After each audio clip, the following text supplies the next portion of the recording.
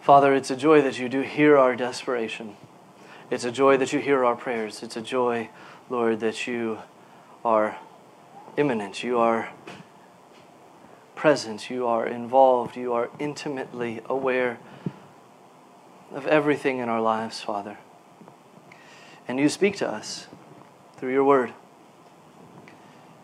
So, Father, I pray that as we cry out to you, that we also listen to you. I pray that as we come to our passage today and we look at this section in John chapter 4 over the next month, Lord, I pray that we're challenged by Jesus as we see him here. Lord, I pray that we're strengthened by Jesus as we see him here. Lord, I just pray that we carefully listen to your word, that I would carefully and faithfully preach your word, and that those who are here would listen, and we would all grow to be more like this Christ, who cut through all the noise to what is most essential. I pray it in his name. Amen. So turn, if you would, in your Bibles to John chapter 4. John chapter 4. I'm going to go ahead and just start by reading the first several verses here. We're going to read up to verse 18 this morning. Over the next 4 weeks, we're going to walk through this whole thing in a 4-part series that I've called Sticking to Jesus' Agenda in a Culture of Division. But I want to begin just by reading what happened here. Now, when Jesus learned that the Pharisees had heard that Jesus was making and baptizing more disciples than John, although Jesus himself did not baptize but only his disciples, he left Judea and departed again for Galilee. And he had to pass through Samaria. So he came to a town of Samaria called Sychar, near the field that Jacob had given to his son Joseph. Jacob's well was there. So Jesus, wearied as he was from his journey, was sitting beside the well. It was about the 6th hour, which is about noon. A woman from Samaria came to draw water. Jesus said to her, "Give me a drink," for his disciples had gone away into the city to buy food. The Samaritan woman said to him, "How is it that you, a Jew, ask for a drink from me, a woman of Samaria? For Jews have no dealings with Samaritans." Jesus answered her, "If you knew the gift of God and who it is that is saying to you, 'Give me a drink,' you would have asked him, and he would have given you living water." The woman said to him, "Sir, you have nothing to draw water with, and the well is deep. Where do you get that living water? Are you greater than our father Jacob? He gave us the well and drank from it himself, as did his sons and his livestock." Jesus said to her, "Everyone who drinks of this water will be thirsty again. The water that I will give him, but whoever drinks of the water that I will give him will never be thirsty again. The water that I will give him will become in him a spring of water welling up to eternal life." The woman said to him, "Sir, give me this water so that I will not be thirsty or have to come here to draw water." Jesus said to her, "Go, call your husband and come here." The woman answered him, "I have no husband." Jesus said to her, "You're right in saying, 'I have no husband,' for you have had 5 husbands, and the one you now have is not your husband. What you have said is true." All right. So, like I said, I titled the sermon series, Sticking to Jesus' Agenda in a Culture of Division, because that's what we see in the story about the Samaritan woman.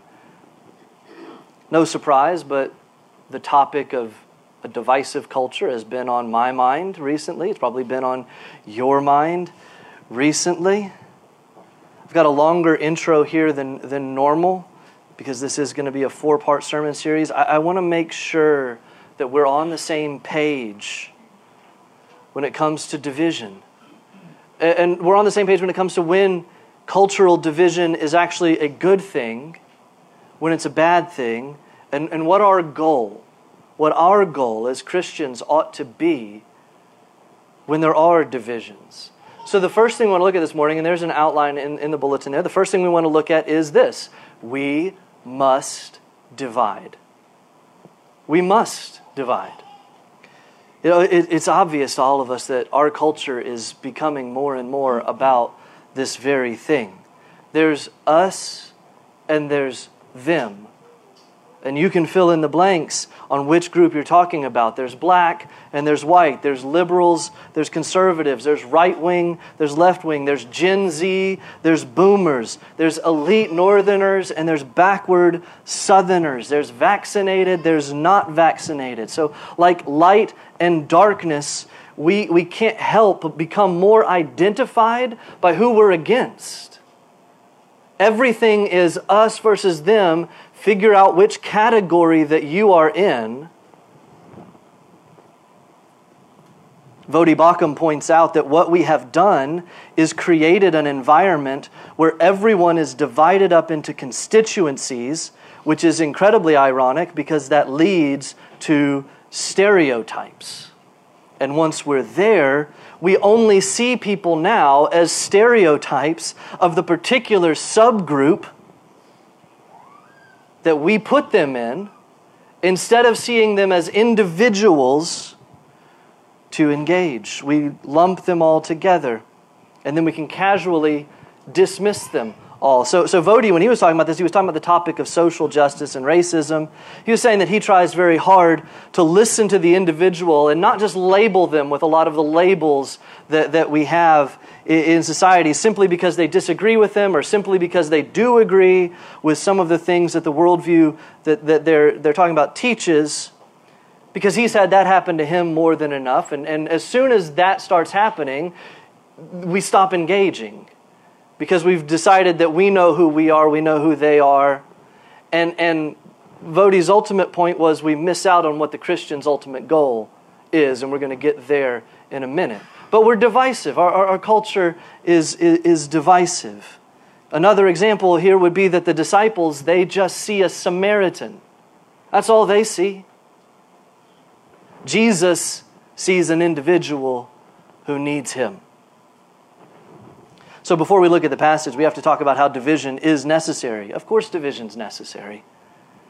We have to make decisions for ourselves before God, and that's going to ultimately lead us to be on the other side of issues from people. Just being Christians demands that we divide from others, and that we divide from the culture in key ways. Exodus chapter 23 verse 2 says, "You shall not fall in with the many to do evil." You shall not fall in. You must refuse. As we think about it, it's obvious that there are becoming more and more reasons for those divisions as Christians, because we are being asked, and we are even being demanded, to accept things that we simply cannot accept. From a culture and from a government that, and this is the key point, from a culture and from a government that sees the world in a fundamentally different way than we do. Simply because you and I believe in a creator God who defines things like manhood and womanhood for us. A creator God who defines what it is to be a man and what it is to be a woman, who defines what it is to be married, who defines things like justice and what that is in God's eyes, who defines things like race, who defines things like our personal accountability to God above any human institution. We have a creator God who has defined these things for us. We have a creator God who has defined what love is for us. It's not up for debate. It's up for submission and obedience and acceptance. And so right from the outset, we're divided from those who say that truth is relative to whatever situation you're in or whatever emotions that you're feeling right now. We're already divided from those who say that science actually allows us to redefine gender completely. I mean, we're separated so often in that conversation from what science even is these days. as we believe that science is something that is an objective realm of study because there's a creator God who created the world in an ordered way.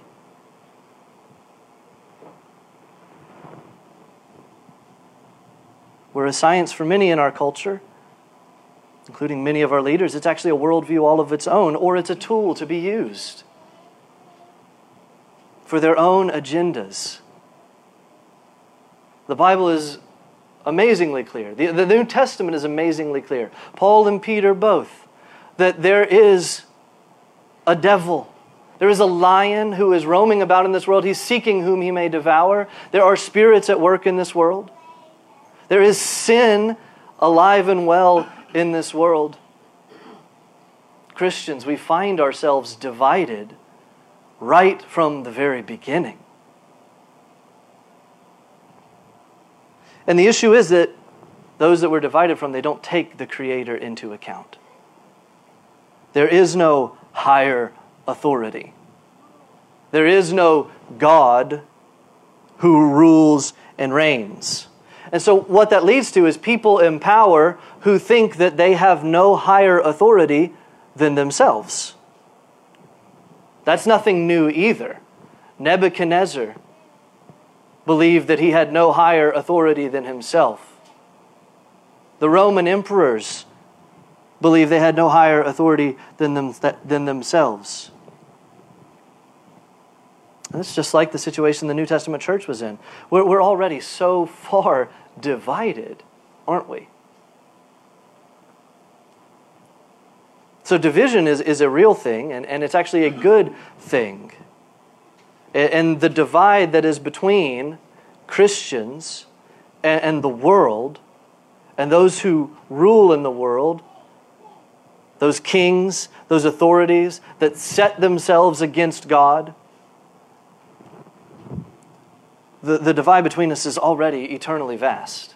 So listen to what Peter says. Peter says, the time that is past, this is in 1 Peter, the time that is past suffices for doing what the Gentiles want to do.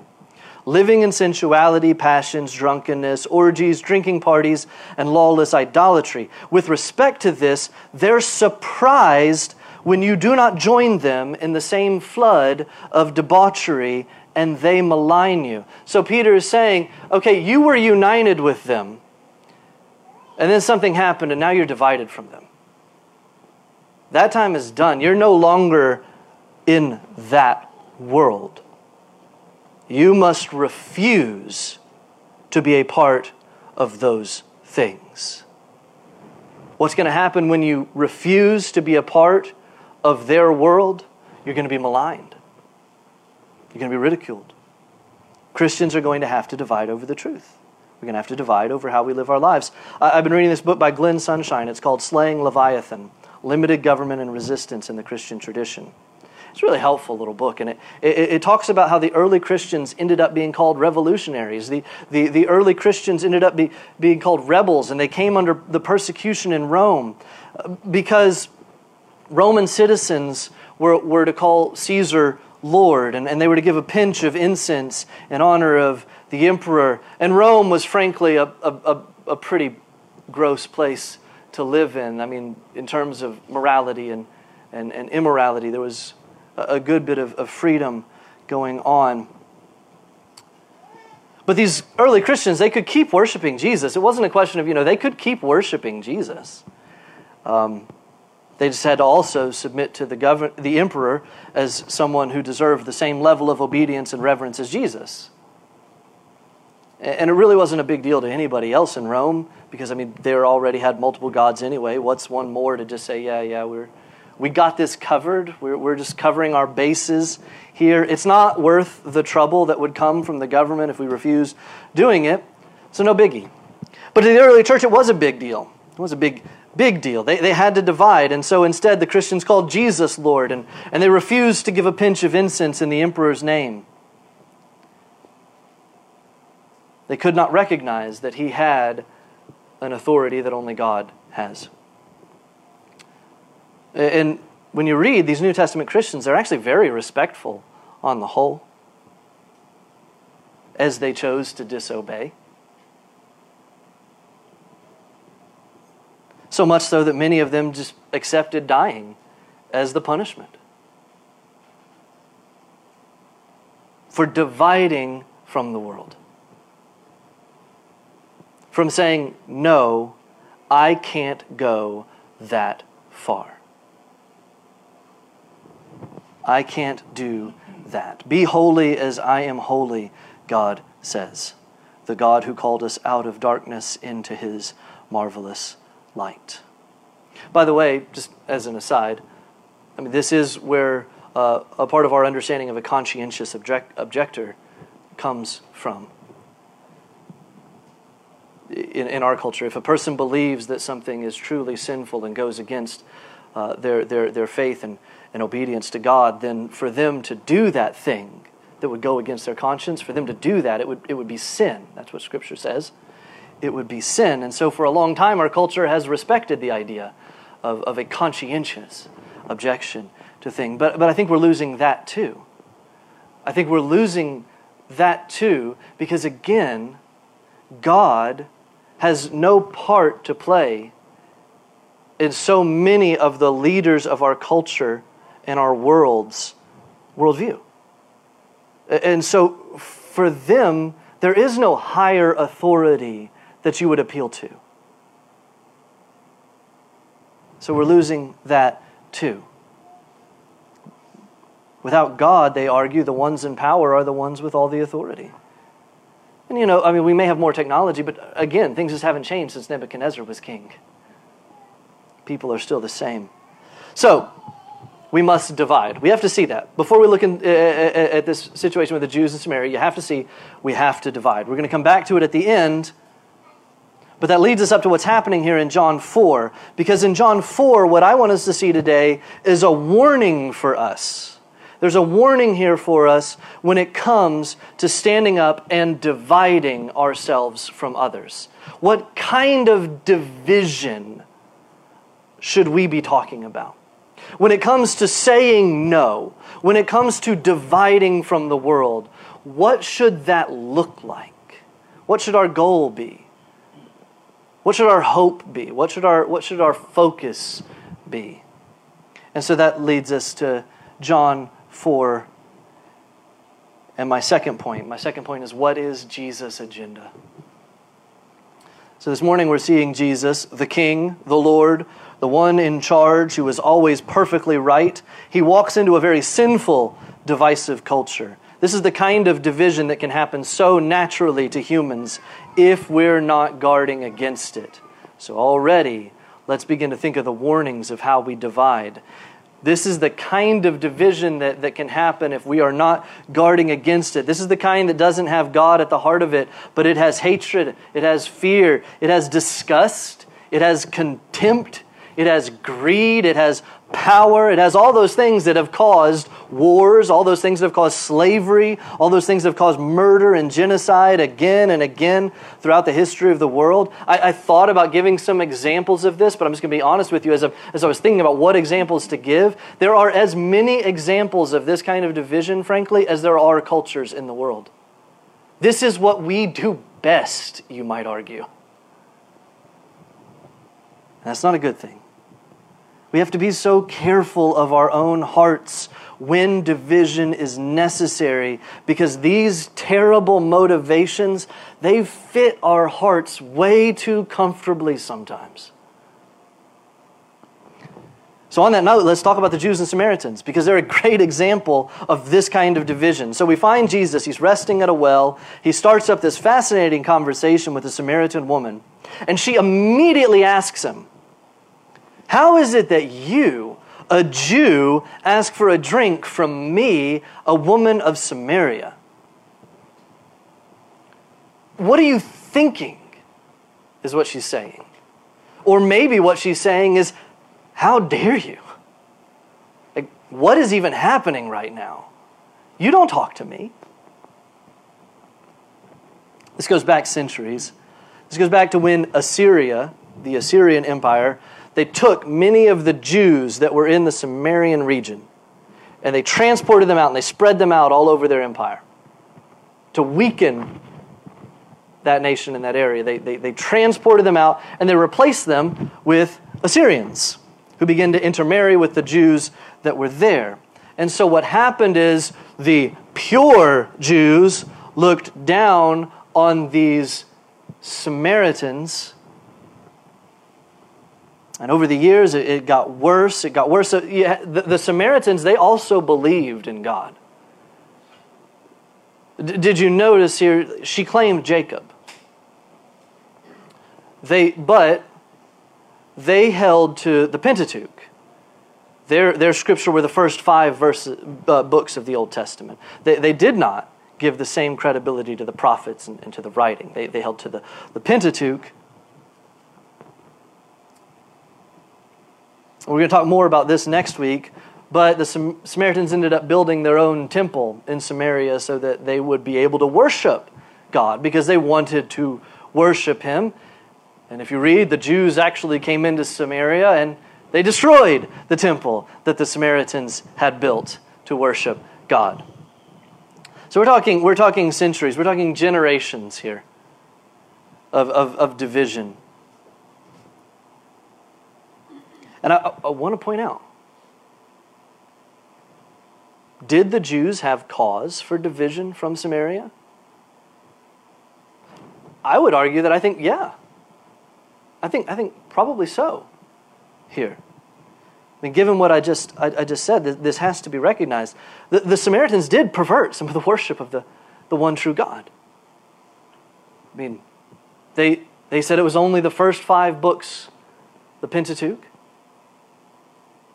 So, I mean, we have to recognize that there are times, even within the church, that we divide. So is there a just cause for some of this division? Yeah, sure, absolutely. But as we're going to see, even though there was a just cause for some division here, the Jews had lost sight. They had lost sight of the goal that God's people ought to have when it comes to dividing. They had lost sight of what the goal is. God has the ultimate goal of His glory being revealed through justice and mercy. And we're going to see from the disciples, we're going to see in this conversation, that had been lost. And so we have to ask, what is Jesus' agenda here when He strikes up this conversation with this Samaritan woman? Because you don't do that. Also, if you would look forward, I'm just going to give you a hint here. In just a few verses, He's going to remind His disciples exactly what His agenda is. Because He's going to tell His disciples, now follow me here, He's going to tell His disciples, lift up your eyes and see the field ripe for harvest. Now what He doesn't say there that we need to make sure we catch is He's saying, lift up your eyes in Samaria and see a field ripe for harvest. In Samaria, of all places, with these dirty Samaritans, He's telling His disciples, lift up your eyes here. And what you see is you see a field ripe for the harvest of the Lord. What is Jesus' agenda? In Samaria, there are those that Jesus is planning to make His own.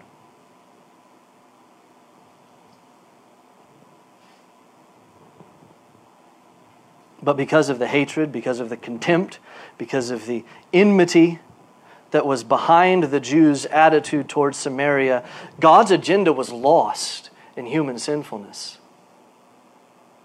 It was lost in human sinfulness. The disciples are like, what are you doing talking to her? By the time Jesus sits down at the well here, there were Jews that would not even travel through Samaria because they said you would become unclean just by traveling through there.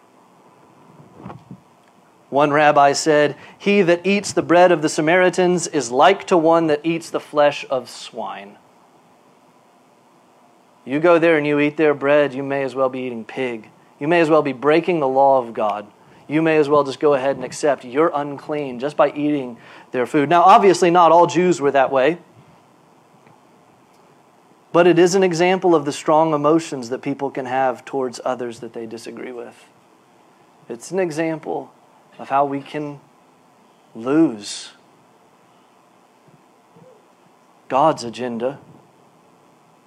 We can lose sight of God's sovereignty. We can lose confidence in Him when it comes to disagreeing with others. We can dehumanize them.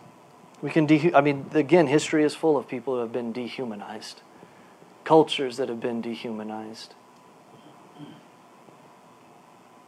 Look at how the Germans treated the Jews. You look at how England, parts of Africa, America treated the slaves. And Africans treating other Africans as though less than human. And we're beginning to do that now, aren't we? And look at how we treat each other.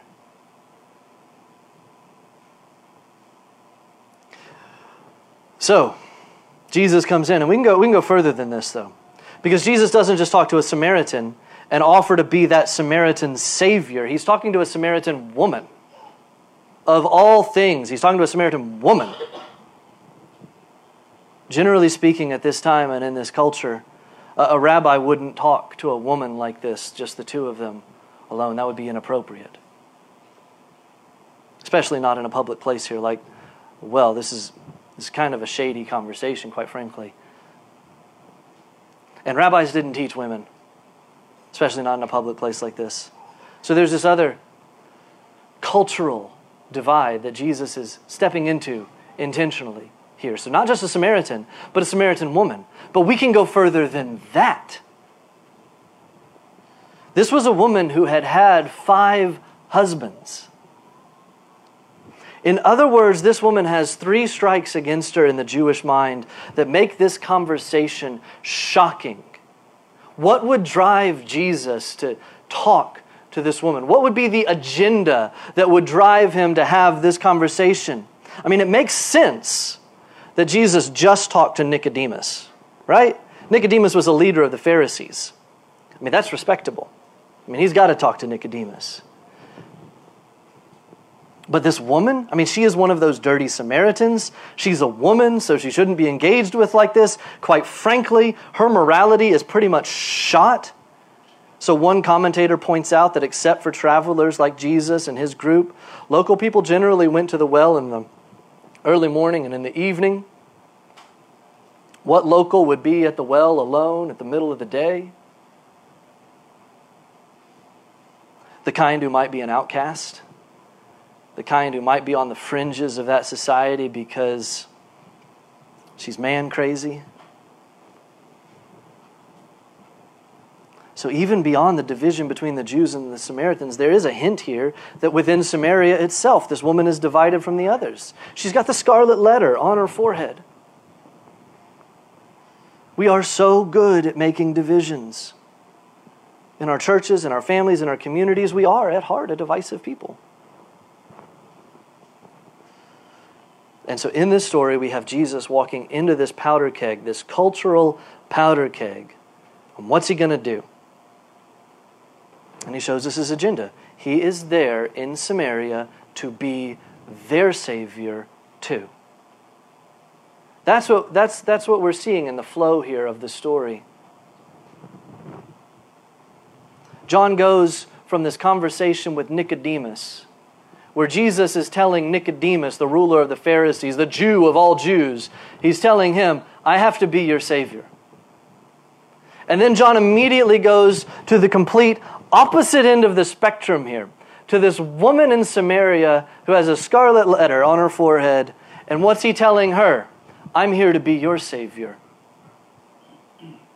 I have to be your Savior too, if you are going to be saved.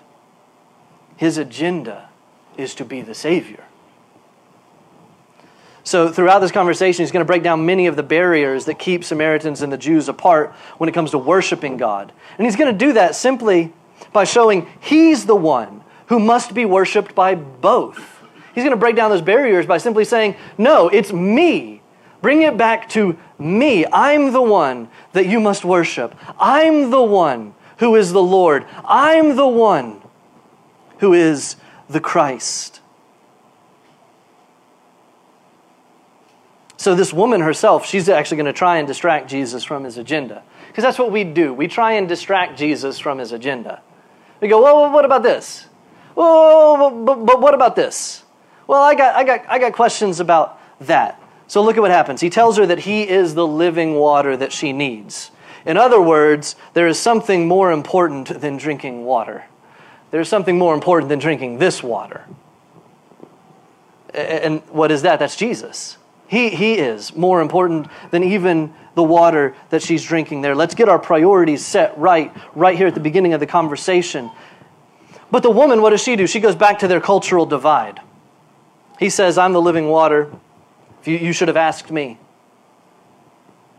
What does she do? She not so subtly claims Jacob as the Samaritan's father. Did you catch that?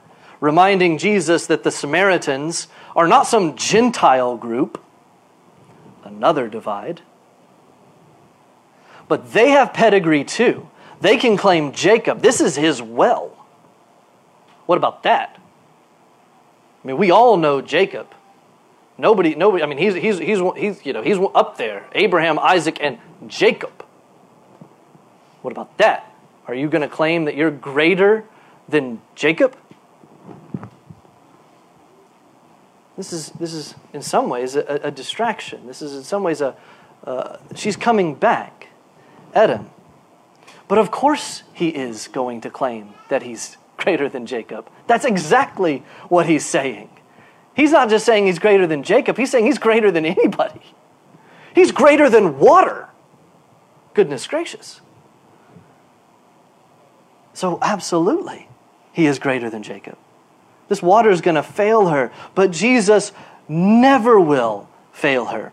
Now pay attention to what happens next. She says, so give me some of that water. Okay. That sounds great. I want that water. We cannot miss what happens after that. Sir, give me this water so that I will not be thirsty or have to come here to draw water. Jesus said to her, go, call your husband and come here. The woman answered him, I have no husband. Jesus said to her, you are right in saying, I have no husband, for you have had 5 husbands, and the one you now have is not your husband. What you have said is true. So today I just want you to see, as soon as she says that she wants the living water from Jesus, Jesus gets into her business, doesn't he?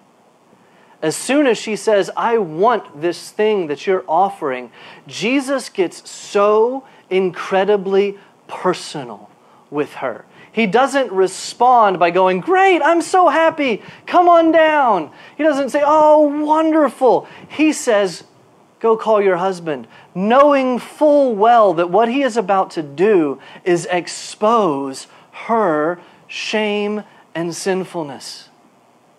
The one you have now is not your husband.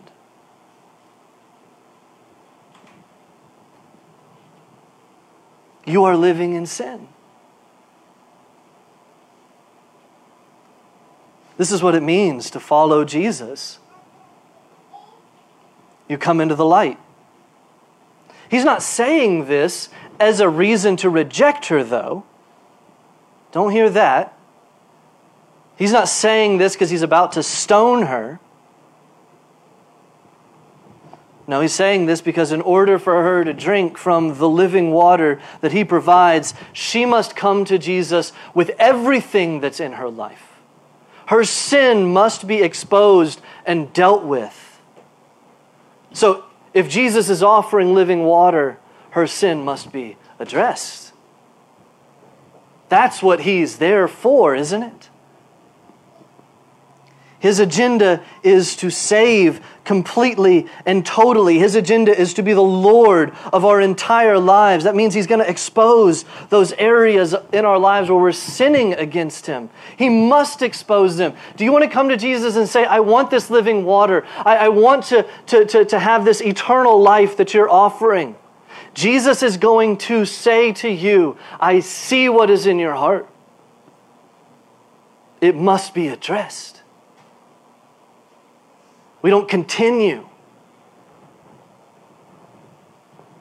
His agenda is to save completely. He gets personal. We're going to come back to that here in a minute. But God deals with the individual. He's not judging her based on the fact that she is a Samaritan. He's not judging her based on the fact that she is a woman. He is judging her on her sin. God holds the individual accountable for their sin. And right when he turns the spotlight of his convicting power on her own life, what does she do? She's going to deflect. She's going to try and come back to the cultural divide here. She's going to say, you can't say that we worship here. But again and again, Jesus is not going to be distracted. He's going to come back and he's going to go, I am the Christ. I'm the one. It's me. The woman said to him, I know that Messiah is coming. He was called the Christ. When he comes, he will tell us all things. Jesus said to her, I who speak to you am he. She's got a lot of questions. But Jesus is not going to be swayed from his agenda.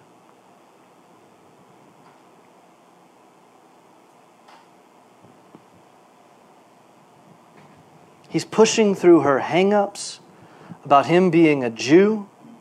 He's pushing through her defensive attitude about being a Samaritan.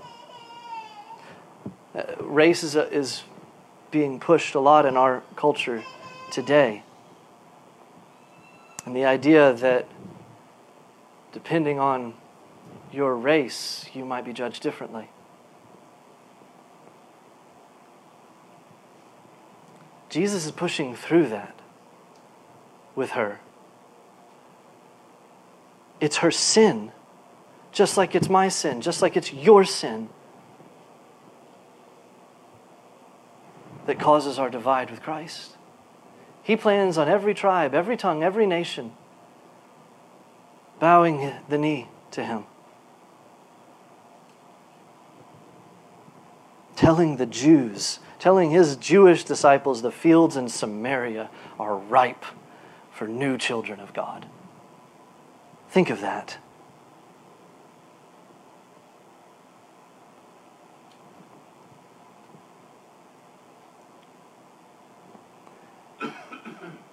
I just can't stress it enough. I mean, you read the history of the Jews and the Samaritans. Go ahead and pick the people. When you say us and them, go ahead and pick the people who count as them in that statement, whoever they are. And if you were a disciple, that Jesus would be saying, those fields are ripe for harvest.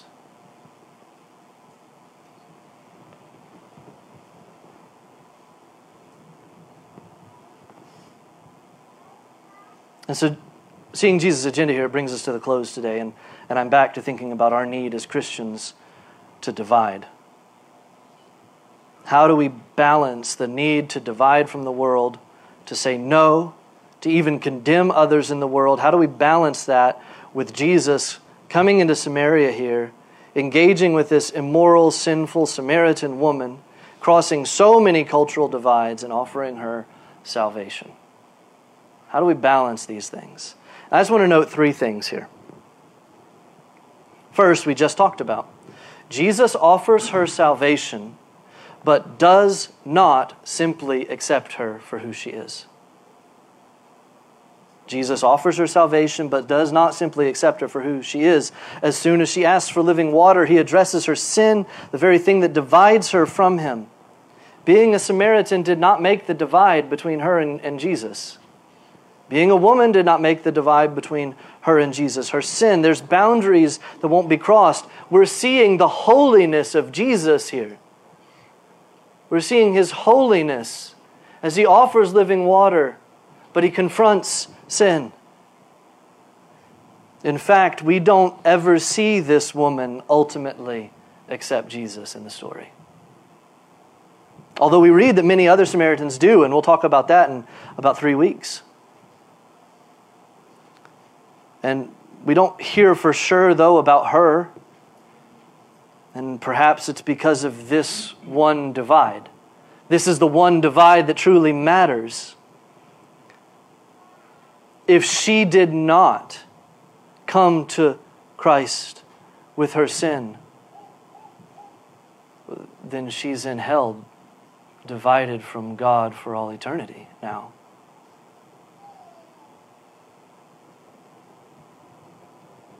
It is our sin. It is their sin. It is their rejection of Jesus Christ as the Lord. It is their rejection of Jesus Christ as the Savior. It is their rejection of Jesus Christ as the King because they hold on to their sin that will ultimately damn everyone who is not saved by Christ.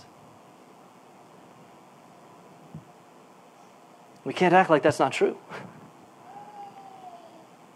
We as Christians must proclaim the excellencies of Christ. Second thing to note here, we're already seeing the clarity of Jesus' agenda. It's so clear. His agenda is to declare that He's the Christ. He's the one who brings eternal life to the Jews and to the Samaritans. He breaks right through the taboos of Jewish life. Don't talk to her, because those things are nothing in light of His agenda. His agenda is to save. Today is the day of salvation.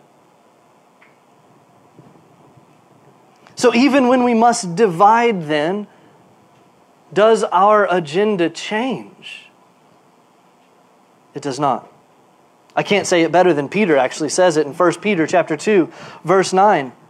In 1 Peter chapter 2, verse 9, Peter says, "But you are a chosen race, a royal priesthood, a holy nation, a people for His own possession, that you may proclaim the excellencies of Him who called you out of darkness into His marvelous light. Once you were not a people, now you are God's people. Once you had not received mercy, now you have received mercy.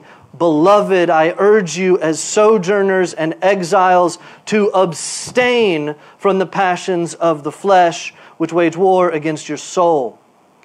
To abstain, to say no. Keep your conduct among the Gentiles honorable, so that when they speak against you as evildoers, they may see your good deeds and glorify God on the day of visitation. This is what you see from the early church. They would not accept the ungodly demands on their lives and on their consciences before God. So these early Christians, they generally lived peaceful lives. They were merchants in cities. They were shepherds. They were soldiers. They were bakers. They were carpenters. They were husbands. They were wives. They were mothers, going about their lives. They were normal people. But they refused to join the sinful behaviors and beliefs of the world around them because they worshiped God instead. They would submit to the government, just as Paul says, just as Peter said right after the piece I just read, but they wouldn't submit when the government commanded that they do something that dishonored God. They simply refused. And they proclaimed the excellencies of Christ instead. Stephen, when Stephen was dying, he pleads to God for what? He pleads to God on behalf of the people who are killing him. I think he understood Jesus' agenda. Polycarp was one of the Apostle John's most famous disciples. And Polycarp was martyred in the year 155 because he wouldn't submit to calling Caesar Lord. He wouldn't stop evangelizing in Jesus' name. So when they came for Polycarp, he actually fed his persecutors first. And then he prayed for them. And he prayed for his friends, and he prayed for his family, and he prayed for his church. And then he was taken out in public, and he was killed. Apparently, though, there was quite a revival that happened after Polycarp's death. You can read that the crowd marveled at the great difference. They marveled at the great difference between the unbelievers and the elect. I've been thinking about this. Doug Wilson talks about standing as Christians and how we have enemies. And I thought he said something helpful. He said, we're the good guys. That means we fight fair. They cheat, but we fight fair. There was a great revival that happened after Polycarp's willingness to stand against the world. I think he understood Jesus' agenda.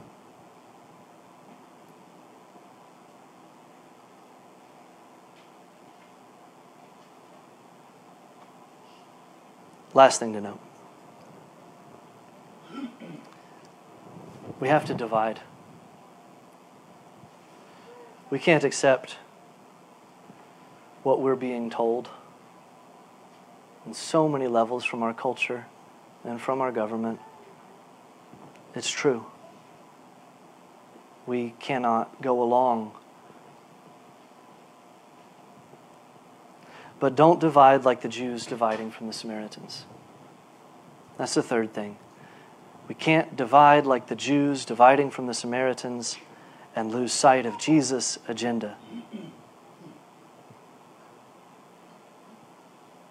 Spurgeon was asked why he didn't get involved. This was in the mid to late 1800s. There was a big social upheaval going on in England. And lots of churches were getting involved, and lots of pastors were calling on Spurgeon saying, why aren't you getting more involved in engaging? This had to do with the schools, it had to do with the education, it had to do with all these things. And I mean, of course he was involved, right? Spurgeon started several schools and several orphanages. But he said it was because Christ's church cannot lose sight of the one thing Christ's church is to be about: proclaiming Christ and Him crucified. Every one of us is going to be tested because we live in a culture that doesn't believe in God. You're going to be tested at your jobs. You're going to be tested in your neighborhoods. You're going to be tested just out in public. We're going to be tested.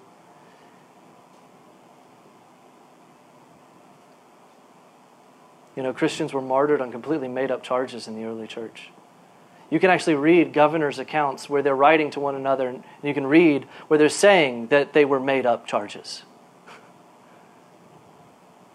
Simply because they were Christians. We're already being told to accept things that are completely dishonorable to God. And as I think about it, I mean, the reality is, to be real, as our government takes more and more authority onto itself, this is going to become more and more common.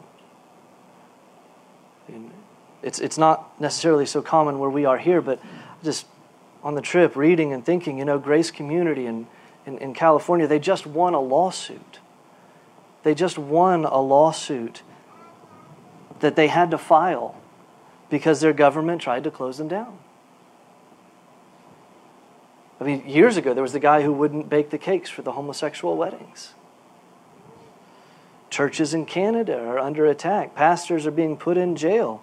And there's no consistency, right? We all know this. I'm not saying things that I don't think anybody here knows. There's no consistency here. I read about places yesterday where strip clubs were given court-ordered exceptions and churches were not. That may not be happening right here, but it's happening. On a worldview level, we should expect that people who deny God entirely are going to set themselves against people who say, I have an authority that I have to obey that's higher than you are. Do not be surprised that they hate you, Jesus said. Revelation 17:6 says, and I saw the woman drunk with the blood of the saints, the blood of the martyrs of Jesus. Drunk, giddy, lost control, drunk with the blood of the saints.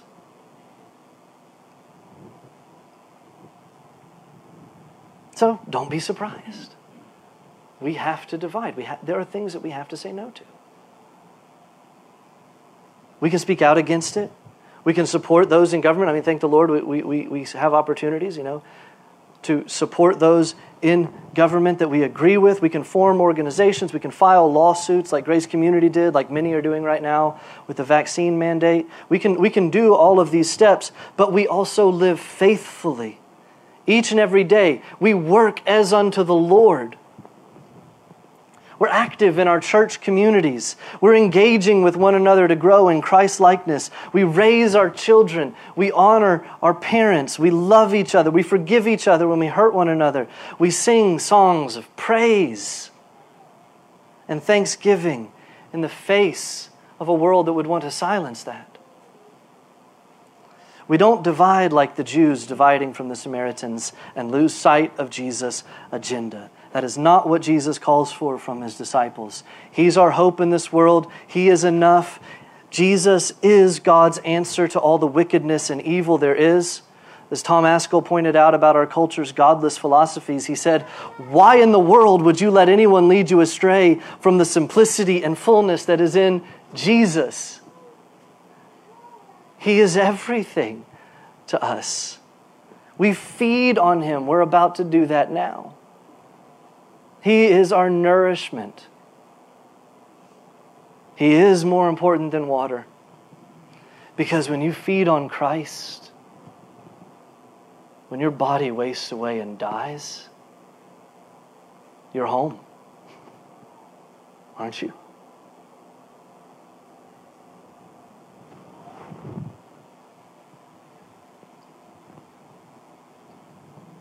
We want people to see through us to the mercy, the grace, and the truth that are found in Jesus. When we divide, we can't do that if we act like the Jews and the Samaritans. That's what I'm wrestling with. That's what I challenge you to think about as well. We're going to pick up here next week. We're going to see more of Jesus' agenda as He talks about the right worship of Him. You and I, we get to worship the Lord.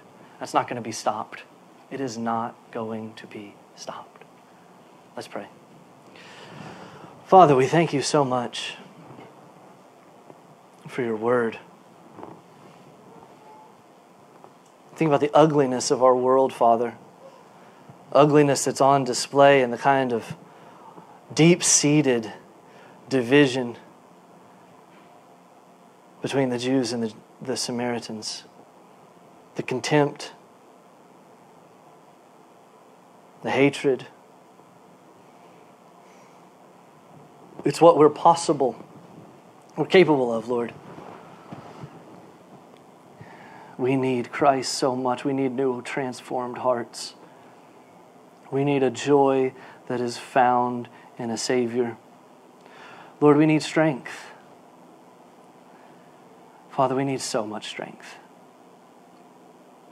Lord, we want to live faithful lives in Your sight. We want to be holy as You are holy.